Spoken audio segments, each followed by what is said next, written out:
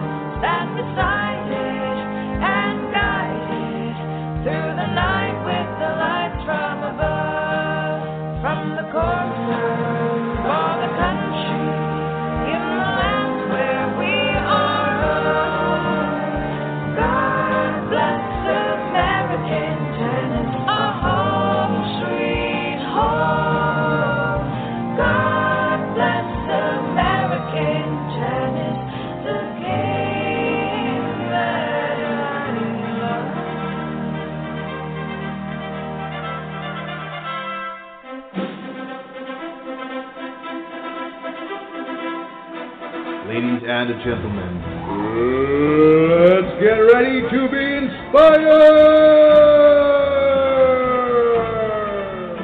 Introducing in the red corner, American Tennis! And introducing in the blue corner, your host for American Tennis, Mr. Chuck Creasy! Ladies and gentlemen, it's time to get in the game. And good morning and hello once again. This is Coach Chuck Creasy, and it's another week of American Tennis. Folks, I'm sorry about last week once again, and daggone it, stuff just keeps coming up that throws me curveballs, and you gotta still be able to hit the curveballs, they say. But I wasn't able to hit one last week, and so we didn't have a program, but we are back and going to keep it rolling now. I think between now and Christmas, I think all will be good. I don't see anything that's going to take me out of commission, but golly, this is a tough time recruiting. I got to go to tournaments. You don't want to hear all that stuff. What am I doing? I'm starting to whine and complain and talk about everybody, how hard life is. Well, everybody's life is hard. And in the end, what I say, 80% of the people don't care you're having a problem. The other 20% are glad that you are. And but I've got a great program and some great topics for you today. If you'll hang in there with me, we've got about a 45-minute program today. And we'll see how it goes. But I want to cover some stuff that is just so important. I think that if you are a parent, if you're a coach, or especially if you're a youngster listening to this program, I think this is really, really important that you try to listen and try to figure some of this stuff out. And because this is something that it hits right to the core of, I think, issues with what's going on with sports right now and what's going on with young people. And, it's frightening. I heard this thing the other day that every 18 months, the technology in our country or the technology in the world doubles. It doubles every 18 months. And all of us who were born during days of black and white TV, and every time I go to that computer, I hear a voice in the back of my head yelling, "Don't touch it, you'll break it." That would come from our parents whenever we tried to even touch the TV or something, or then daggone the remote controls and all that stuff came around, and then trying to program your VCR, that was a challenge. And now it's just flying. It's the stuff that is out there and it's just coming at us nonstop. And we've got to try to do the best we can to stay up with it. I went up to see the great Daryl Cummins, a month and a half or so ago, and got a crash course on what we can do in tennis, how I can keep up. My effort in what I'm doing is I can do the basics, and I can do the radio show each week, and that's sort of good. And this other stuff, though, is just it's leaving all of us in the dust. But the young kids, it's just amazing how they're keeping up with it.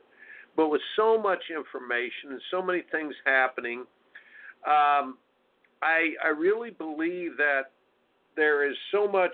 I've often said this statement that we have never had a situation in the whole world where there's so much communication, but there are so few relationships. And we are like bumper cars now, where we hit and go, and we sort of deal in cliches and facts, but when it gets to opinions, feelings, and needs, we just a lot of times don't go there. It just takes too much time, a little bit too deep. We read half of the article.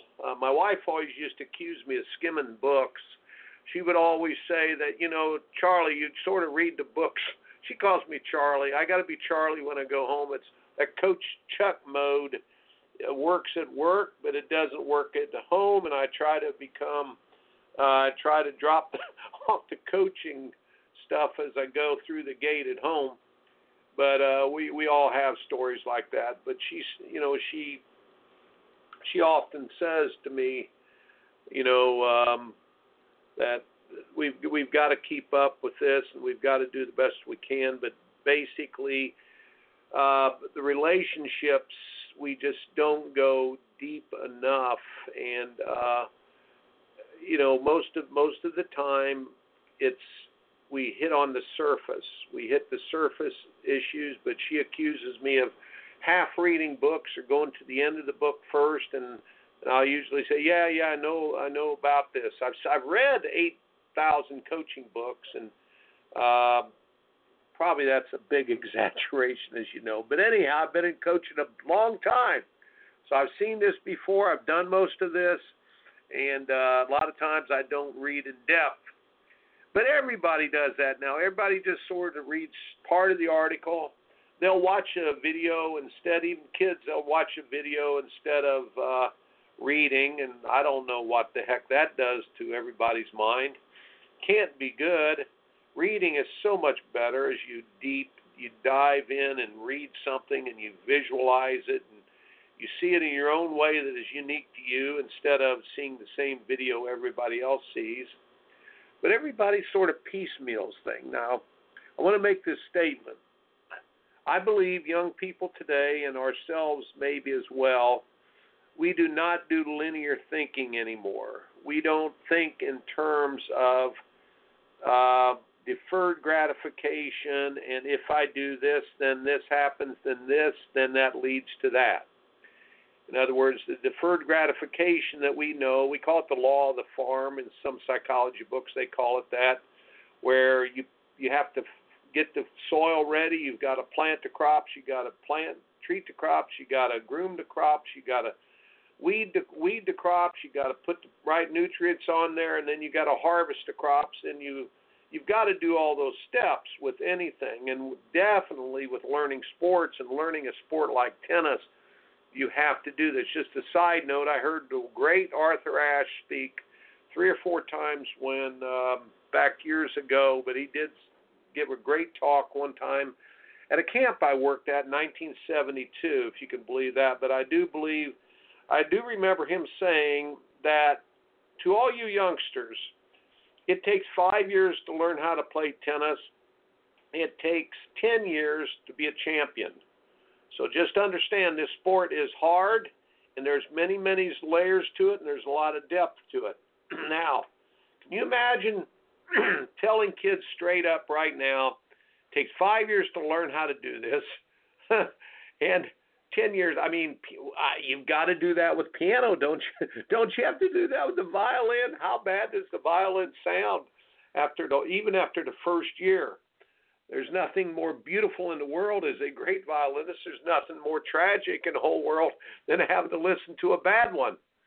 And the good violinist can make you cry, but the bad violinist makes you scream. It sounds like a screeching cat. And so, point is, tennis is this kind of a sport. It takes a long, long time to learn. And he was just talking about the physical part of the game. He wasn't even talking about the mental Maybe he was. He was talking about the mental and emotional part, I would guess, too. That's most of what happens after the first 5 years. But who goes around now and says, do any of the teachers say at your first lesson, listen, this is a very hard game. It takes 5 years to learn, 10 years to be a champion. Who says this at an academy to parents anymore? You know, Mrs. Smith, Mrs. Jones, or Mr. Smith, Mr. Jones, your little son Billy here, or Sally, she looks like a great athlete, but it's going to take 5 years for her to learn the game, 10 years to be a champion, or 10 years to be really, really good. Who would say that? Because Mr. Smith, Mrs. Jones, or whoever it is would take little Sally or little Billy, go across town where they say, hey, we've got the microwave program here. We got the Insta-Tennis. And guess what? We've got this new super boron rackets that help you learn tennis immediately. Boy, did I get a revelation. I've got so many stories, folks. I don't want to get sidetracked here. I've got to get on to the real point.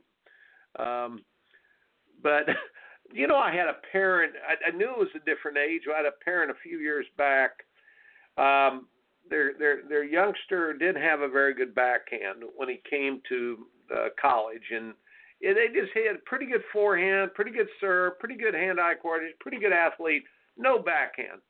Crummy technical skills. So I took the high-tech sorry, I better not make fun of Babolat. Sorry out there if you're a Babolat guy, but I've just never liked the Babolats because I always felt like it was like playing basketball with gloves on. It gives you big results quickly, but great results never. You know, and you know, I said it's like playing basketball with gloves on. Anyhow, this guy had a super duper.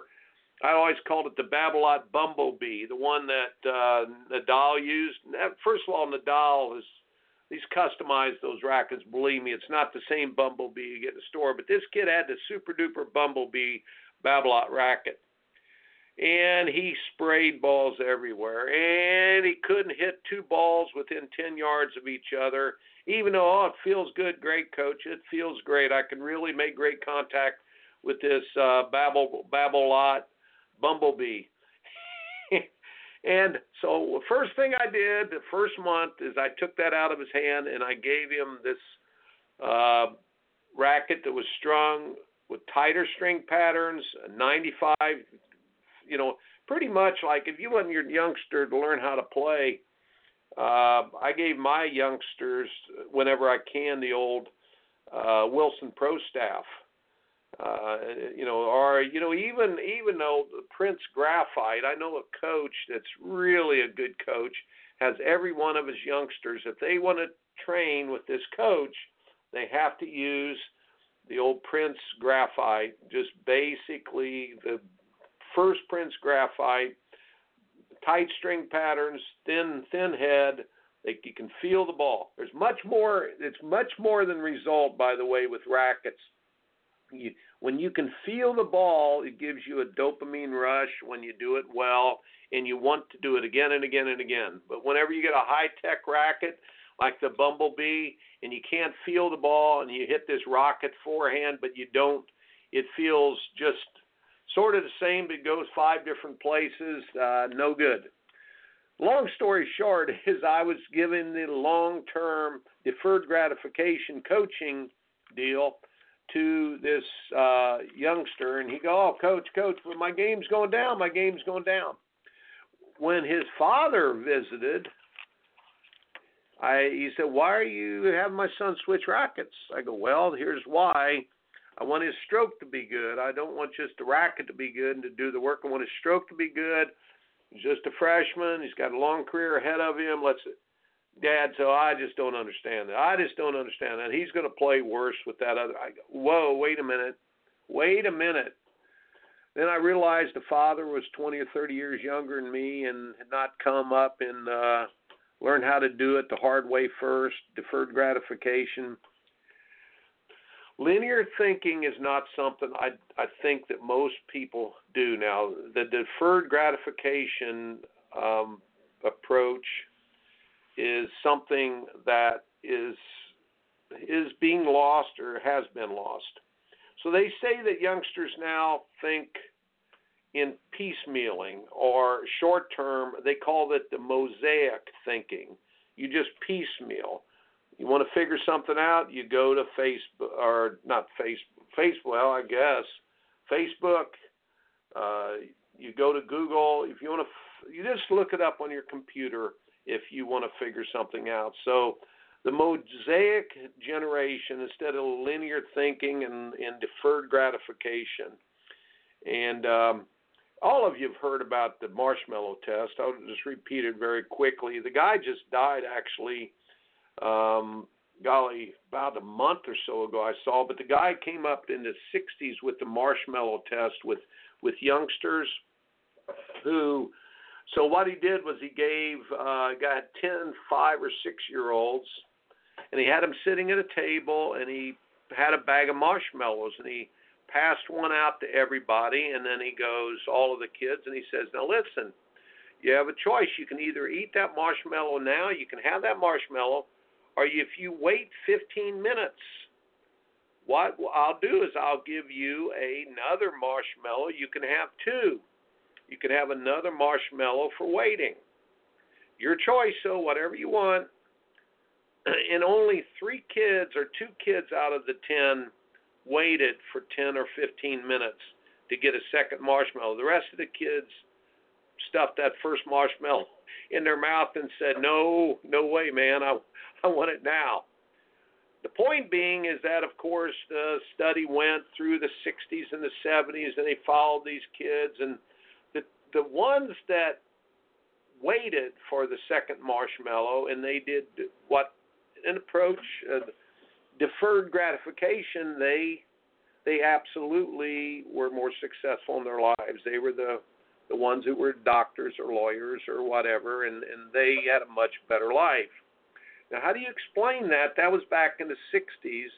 How do you explain now? What do you do now in our computer generation where we have immediate gratification by just pushing a button? They actually have said that these cell phones have hijacked. Listen, folks, listen to this statement. Cell phones have hijacked the dopamine rush of the brain, to where kids now get a shot of dopamine when they hit their cell phone, when they go to their cell phone, whether they they go to Snapchat or they go to a video, or this cell phone basically is giving them the dopamine rush.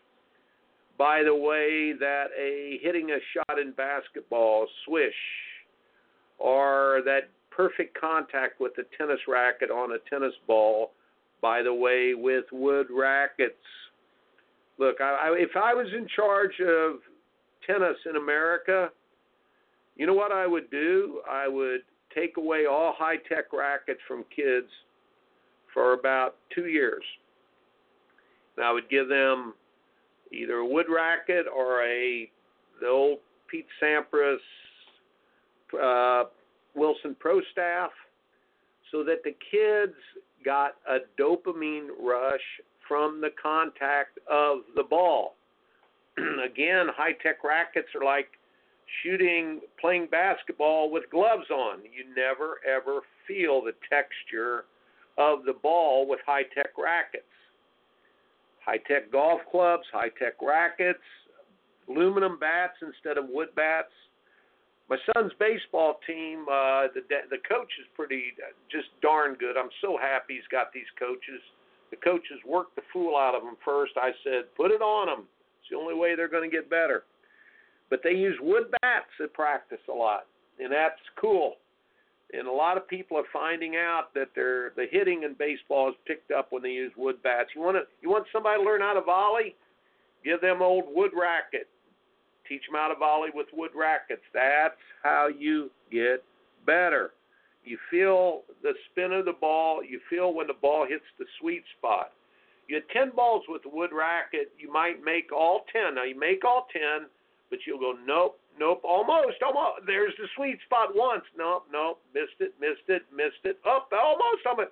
I hit the sweet spot twice in 10 balls. When you get really, really good with the wood racket, you might hit it 7 or 8 times, but it sings to you like the sweetest song on a summer night.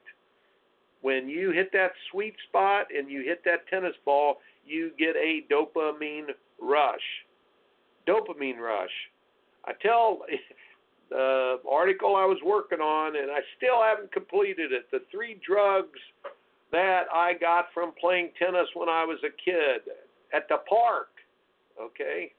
Dopamine, adrenaline, and endorphins. In the end, the cell phones are giving dopamine rushes to our kids' brains. They're getting dopamine rushes from other sources, and that is as simple as it is the addiction of these cell phones. And I don't want to go off on this, but great article. It was in the Wall Street Journal about a month ago about how a lot of athletes around the country are hooked on this game, Fortnite. And folks, I cannot tell you how harmful this probably is. We had a guy that used to do that, and he got hooked on that thing. He was doing 3 hours a day, wasting 3 hours a day. And then one of the persons said, "Oh, no, Coach, it's the best way I can keep up with my friends, and it's fun, and this 3 hours." And so, but how do you get hooked on something like that? It sounds preposterous. Well, the dopamine rush of the brain is very, very powerful. All right, so the name of the program we're going to get to here are Dreams Possible When There's So Much Reality in Our Society. Can our kids really go for dreams? Do our kids really go for dreams? What's really happening? There's so many aspects I could track here. I mean, the role models. Are the role models really the role models we want? I mean, we've got the people out there, the Drew Brees is so great to watch. I got a friend whose son wrote an essay about setting goals, and he said in pro football his favorite person is Drew Brees. He said when Drew Brees broke the record the other night, now this young man is 11-year-old thinking this deep. He goes, when Drew Brees broke the NFL record for most passing yards the other night, he was he's very humble. He didn't say extreme. He said he's very humble in giving credit to other people. And he also did not jump up and down and throw a big get really excited. He acted like he had been there before. He said also, my other idol I love is Peyton Manning. Peyton Manning came on the TV then and congratulated Drew Brees. These are 2 people that I would like to be like. Now, there are the Peyton Mannings and there are the Drew Breeses, and Steph Curry, I think, is a daggone good role model. I think in tennis you have Roger Federer. Oh my golly, we will never see someone like him. Just someone who just respects and honors the sport so much. And then there are your jerks out there. There are your jerks out there that put the spotlight on themselves. Well, point is, we could go in that direction completely about why kids' dreams are shriveling up. We could go to the direction of what the heck is going on with Facebook, Fakebook. Everybody's a hero on Fakebook. It wears you out trying to keep up with the millions of accomplishments of everybody on Facebook. And, everybody is trying to outdo somebody else by telling a story about how good they are at what they do. Well, I guess it's a good way to keep up. I guess it's a good thing to do. I know Daryl Cummins was telling me, man, Chuck, you got to be on Facebook and keep up with it. But I still don't understand that when everybody has accomplishments, nobody really does. When everybody gets a trophy, nobody really does. I guess we could talk about the participation trophy mentality about when everybody gets a trophy, who really is a winner? Nobody. When nobody's a loser, it really nobody wins. And it's just part of the deal, and it's part of the reason I believe people are not getting hooked on sports. You've heard me say many times that winning is supposed to feel good, and losing is supposed to hurt. There are no safe zones for you when you lose. You basically just have to take it and learn from it. The pain engages the brain. Whatever happened to that saying? Pain engages the brain. Now, go to your safe spot, and please don't try to hurt too much. Or just have fun with it, honey. If I hear one more Little League parent say, just have fun. When the base is loaded, bottom of the ninth, and you're pitching and you got the batter to a full count, you either win or lose on one pitch. If I hear one more parent go, oh, just have fun, honey, it makes you crazy if you've been in sports for a long, long time. The kid has to be like Ollie in the movie Hoosiers. They've got to be able to step up, and when their rear end starts to quiver, they still have to deliver. It takes time. It takes failing first. It takes going through pain. It takes all those things. But those are side things that I could talk about very easily for a long time today that I'm not going to. I want to get to the technology part of things, and I want to talk about our dreams really possible when there's so much reality. So last year we played the University of South Carolina, and we're at the Citadel. And the University of South Carolina is a top 10 team, I believe, this year, and top 15 last year, and they're going to beat us. They're better. So we played them a doubleheader, but Josh Goffey is one of my former players, and I asked him, Josh, at the end of the match today, would you please take time and talk to my players? They respect you a lot, and whatever you say would really have merit. So Josh got everybody into a small classroom. It is a beautiful tennis stadium they have at the University of South Carolina, and my son actually got to have his baseball buddy there. He was there that day, and he got to sit in too. So Josh starts out, and he says, fellas, let me tell you a story about myself. When I played at Clemson, I was a freshman in 1998, and in 1999, I was a sophomore. In my freshman year, I got to play a lot, but the sophomore year, I was improving a lot, and something happened to our number one guy, and we were on a trip out to Texas, and Coach put me in at number one for the first time. Now, as exciting as it should be, and it was scary also, and I had great aspirations that I would do good. But I went out on the court against TCU that day, and I got pelted. I got destroyed. I didn't have an answer. I got beat 6-2, 6-1, and I was the first person off of the court. And he said to my guys, he says, now, I came off the court, and I didn't want to be anywhere near Coach. He said, I just sort of went over and hid over behind the stands a little bit and sat there, threw my rackets down in the bag, sat there, and then it started. And he says, let me tell you what the next hour was about. The next hour was, I was embarrassed first.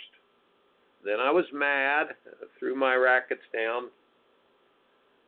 Then I was just plain, the pain was coming up, and I just want to run from it. He said, I got angry in a way and just started questioning myself. I went through all of this doubting. He said, wait a minute, we got in a van. We had to drive back to Arlington, Texas from Fort Worth. We were staying in Arlington, halfway between Fort Worth and Dallas.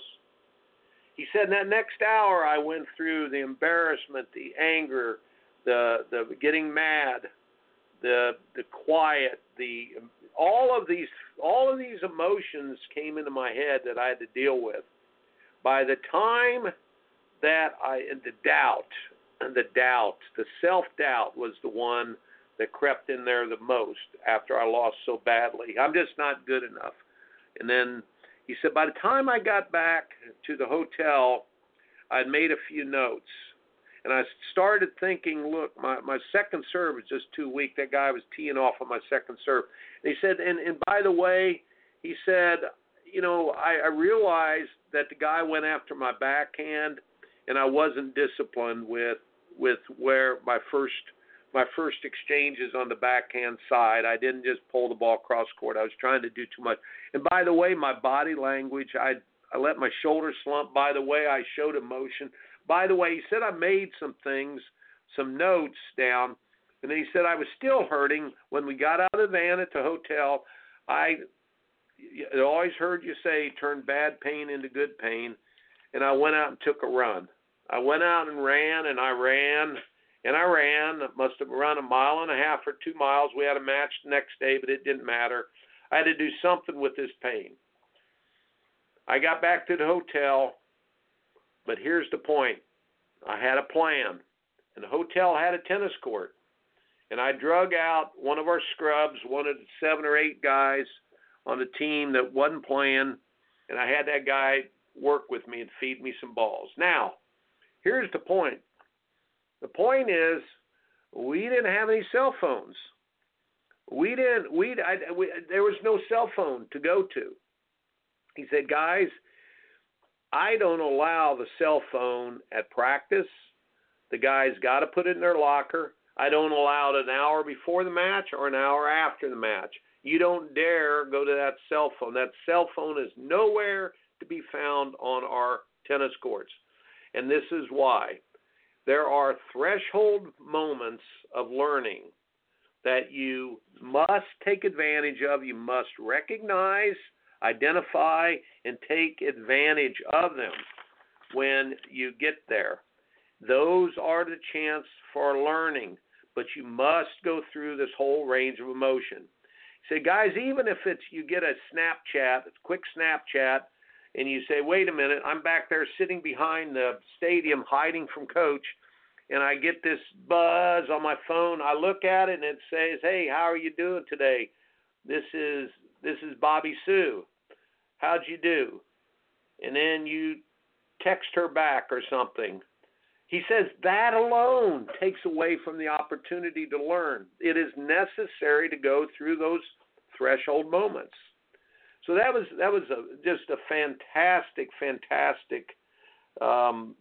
statement that he made. Now, I want to put the solution part on here to this. I believe when you fail, I've often said there's a statement that you name it, you claim it, and then you tame it. That is what you must do after you go through hardship in some threshold moments. You name it, you claim it, you tame it. Do not name it, claim it, and then blame it. Do not name it, claim it, blame it. But here is the point. With cell phones, what happens is you name it, then you blame it, and then you rearrange it. You change it into something that is not even identifiable.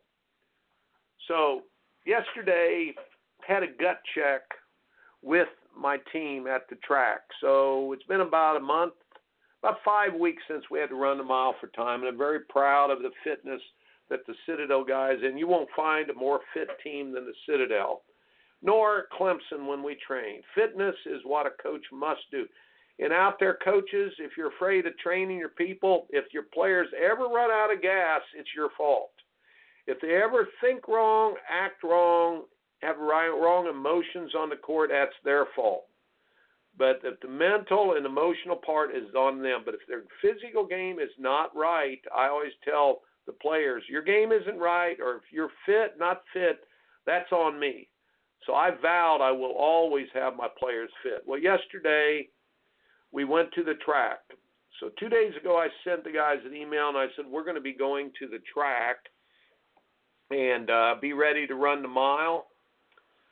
And just be ready, because it's going to be very, very hard, and I want to see where we're at right now, guys. All right, so I'm going to read you the email I sent out to the guys today. But guys, to say the very least, yesterday was disappointing and then very, very unexpected. For whatever reason, nearly everyone underachieved.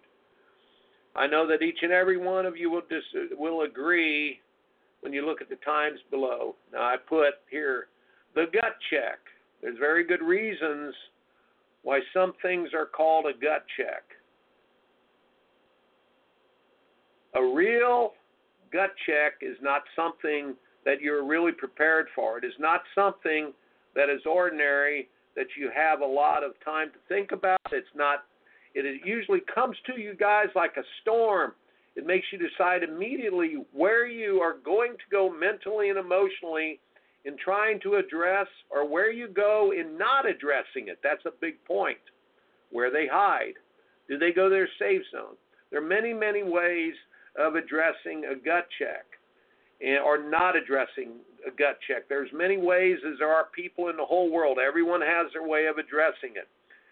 Everyone has their unique way of attacking or not attacking things when they really get hard. The main reason that I've always had my players, here's the point, everybody, you coaches out there, our players, that for 41 years I've had them run the mile for time, and it's only 5 minutes of terrible pain, a lot of pain. It has only somewhat to do with conditioning. It has much more to do with much more, that each and every person be forced to go to that place in their own being where they have to look deeply in the mirror of the mirror of their heart, mind, and spirit to see where they are at. Then the quest becomes for them to address things that they are not happy about, and how to improve things to grow, and how to grow within themselves until they finally can look in the mirror and they know that they know that they know I am and will be strong enough to handle it when the storm hits. Guys, this is the whole reason why we play sports. There's very little to do, and I put, sorry, but discussing, maybe it's bad. Guys, it has very little to do with the dipshit and shallow ideas that circulate out there that you play sports for glory and fame. It's 100% about the gut check and the learning. Yes, the learning, because no one, this is important, can do it well without learning how to do it right and do it well under pressure and pain. At first, you must fail. It's the whole reason you're here, guys. Other places sometimes just give you the window dressing comfort that makes you feel good. You go to your safe spot. It feels good, but that stuff wears off quickly, and it folds like a cheap tent when the storm of life comes, guys. I will be brief in telling you that we only had about 4 of you really attack the gut check. 3 or 4, it's very disappointing. You went to your safe zones. And most of you went to that place of just surviving, and surviving is never thriving. By the way, in the end, yes, surviving is not thriving, and you are either going to be green and growing or ripe and rotting throughout your life, no matter your circumstances. Anyhow, pretty much I've said enough, and I just challenge him that, hey, listen, if we're working too hard, let the captains know, and it will put our energy into the people who really are going to go the distance with a gut check. And the point is, stay the course, stay on the bus. It's the greatest ride that you can ever take, and you're with a great group of people who have dreams and goals. You can do it if you decide. And folks, as a coach, as a mom and a dad, we all want our kids to be tough. We just hate to see them go through tough times. But I always tell my guys, I hate to see you suffer, but I hate more to see you lose, because and it's not the losing, it's the fact of not going through what you need to go through and in the process. I always say at the end of my show, you're in the process of winning and losing every day of your life, and it has very little to do with a win or a loss. Well, The winning has to do with attacking the gut checks. The winning or the losing has to do with what it means to address it and grow. But here's the point. We are not born with toughness. We have to learn it. Also, I really believe this from the bottom of my heart. If you ask people, do you really believe? I heard this on Dennis Prager actually this morning, who I just think is fantastic. Look him up. Prager University, Prager.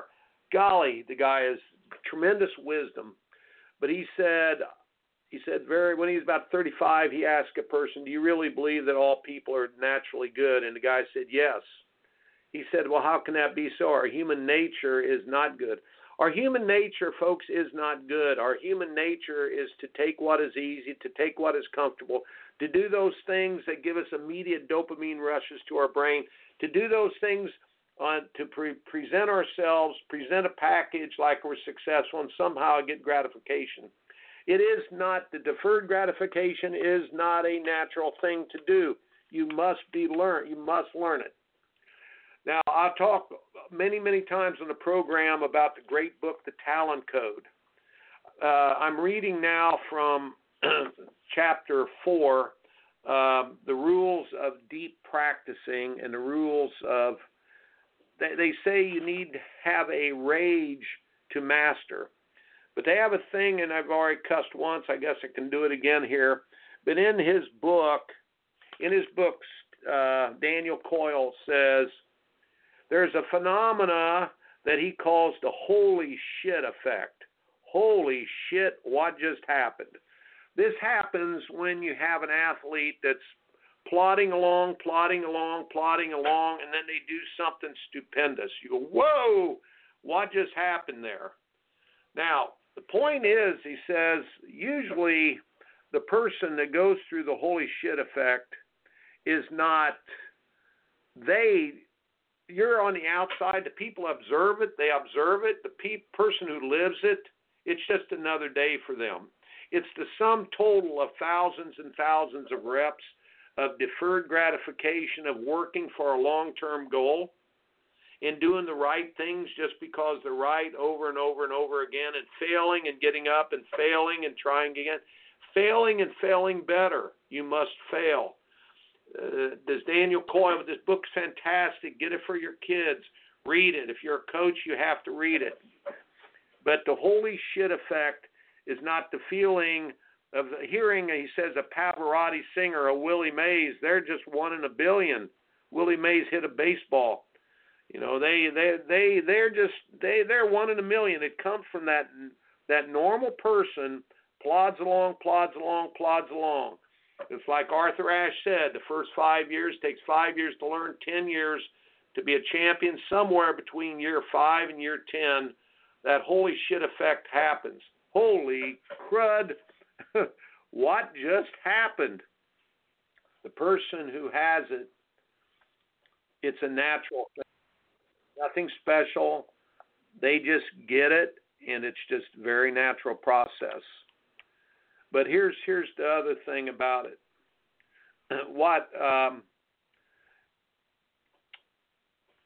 When we have an addiction to the mosaic successes, piecemealing things, and not having deferred gratification, nothing leads to another.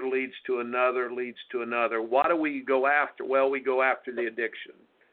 I'm going to say something here that's quite terrifying to me. My son is 42, reads a lot. He's a brilliant man. He sent me an article. It said, what they figured out. They always, on the old Twilight Zones and everything, they tried to say that, one day computers and machines would be like people. But they didn't do that. They worked backwards. They're making people act like computers. People are becoming like computers. They're programming us with everything they do in these computers. So, folks, I'm asking you as a parent to name it, claim it, tame it, Yeah, we're all going to have cell phones. Yep, we're all going to have to get good on Facebook. Yep, we're all going to have to deal with this technology that doubles every year and a half, every 18 months. We're going to have to deal with it. We're going to have to live with it. But we need to be aware.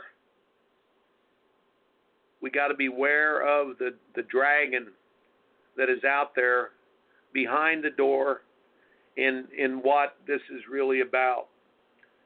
We got to keep our kids in sports. We got to keep making goals hard for them to succeed in. We've got to dump the, as we always say, the participation mentality, that participation breeds excellence. Excellence breeds participation. Participation does not breed excellence. Participation breeds mediocrity and average. And getting addicted to dopamine from sources that have hijacked the natural dopamine givers from the brain.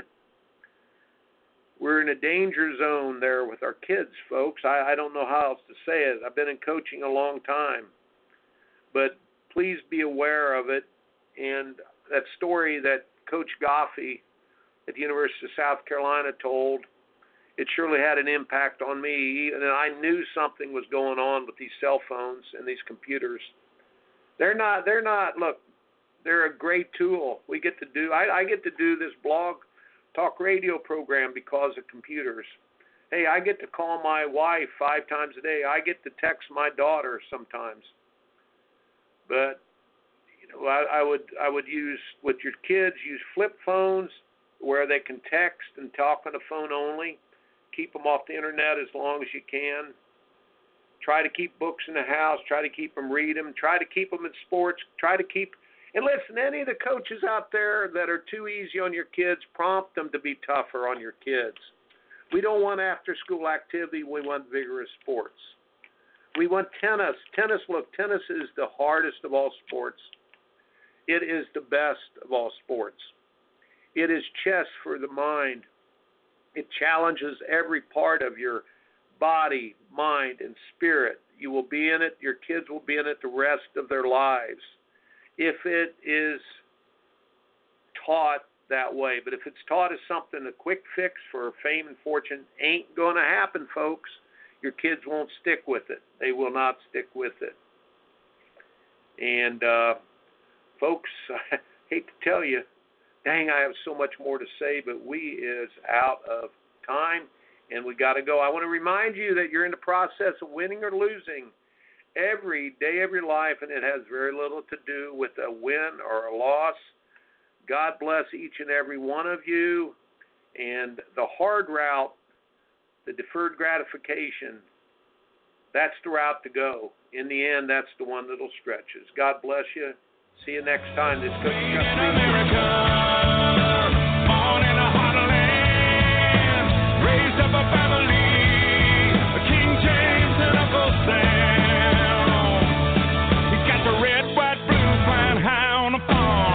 Semper Fi tattooed on his left arm. Spent a little more in the store for a tag. In the back it says USA.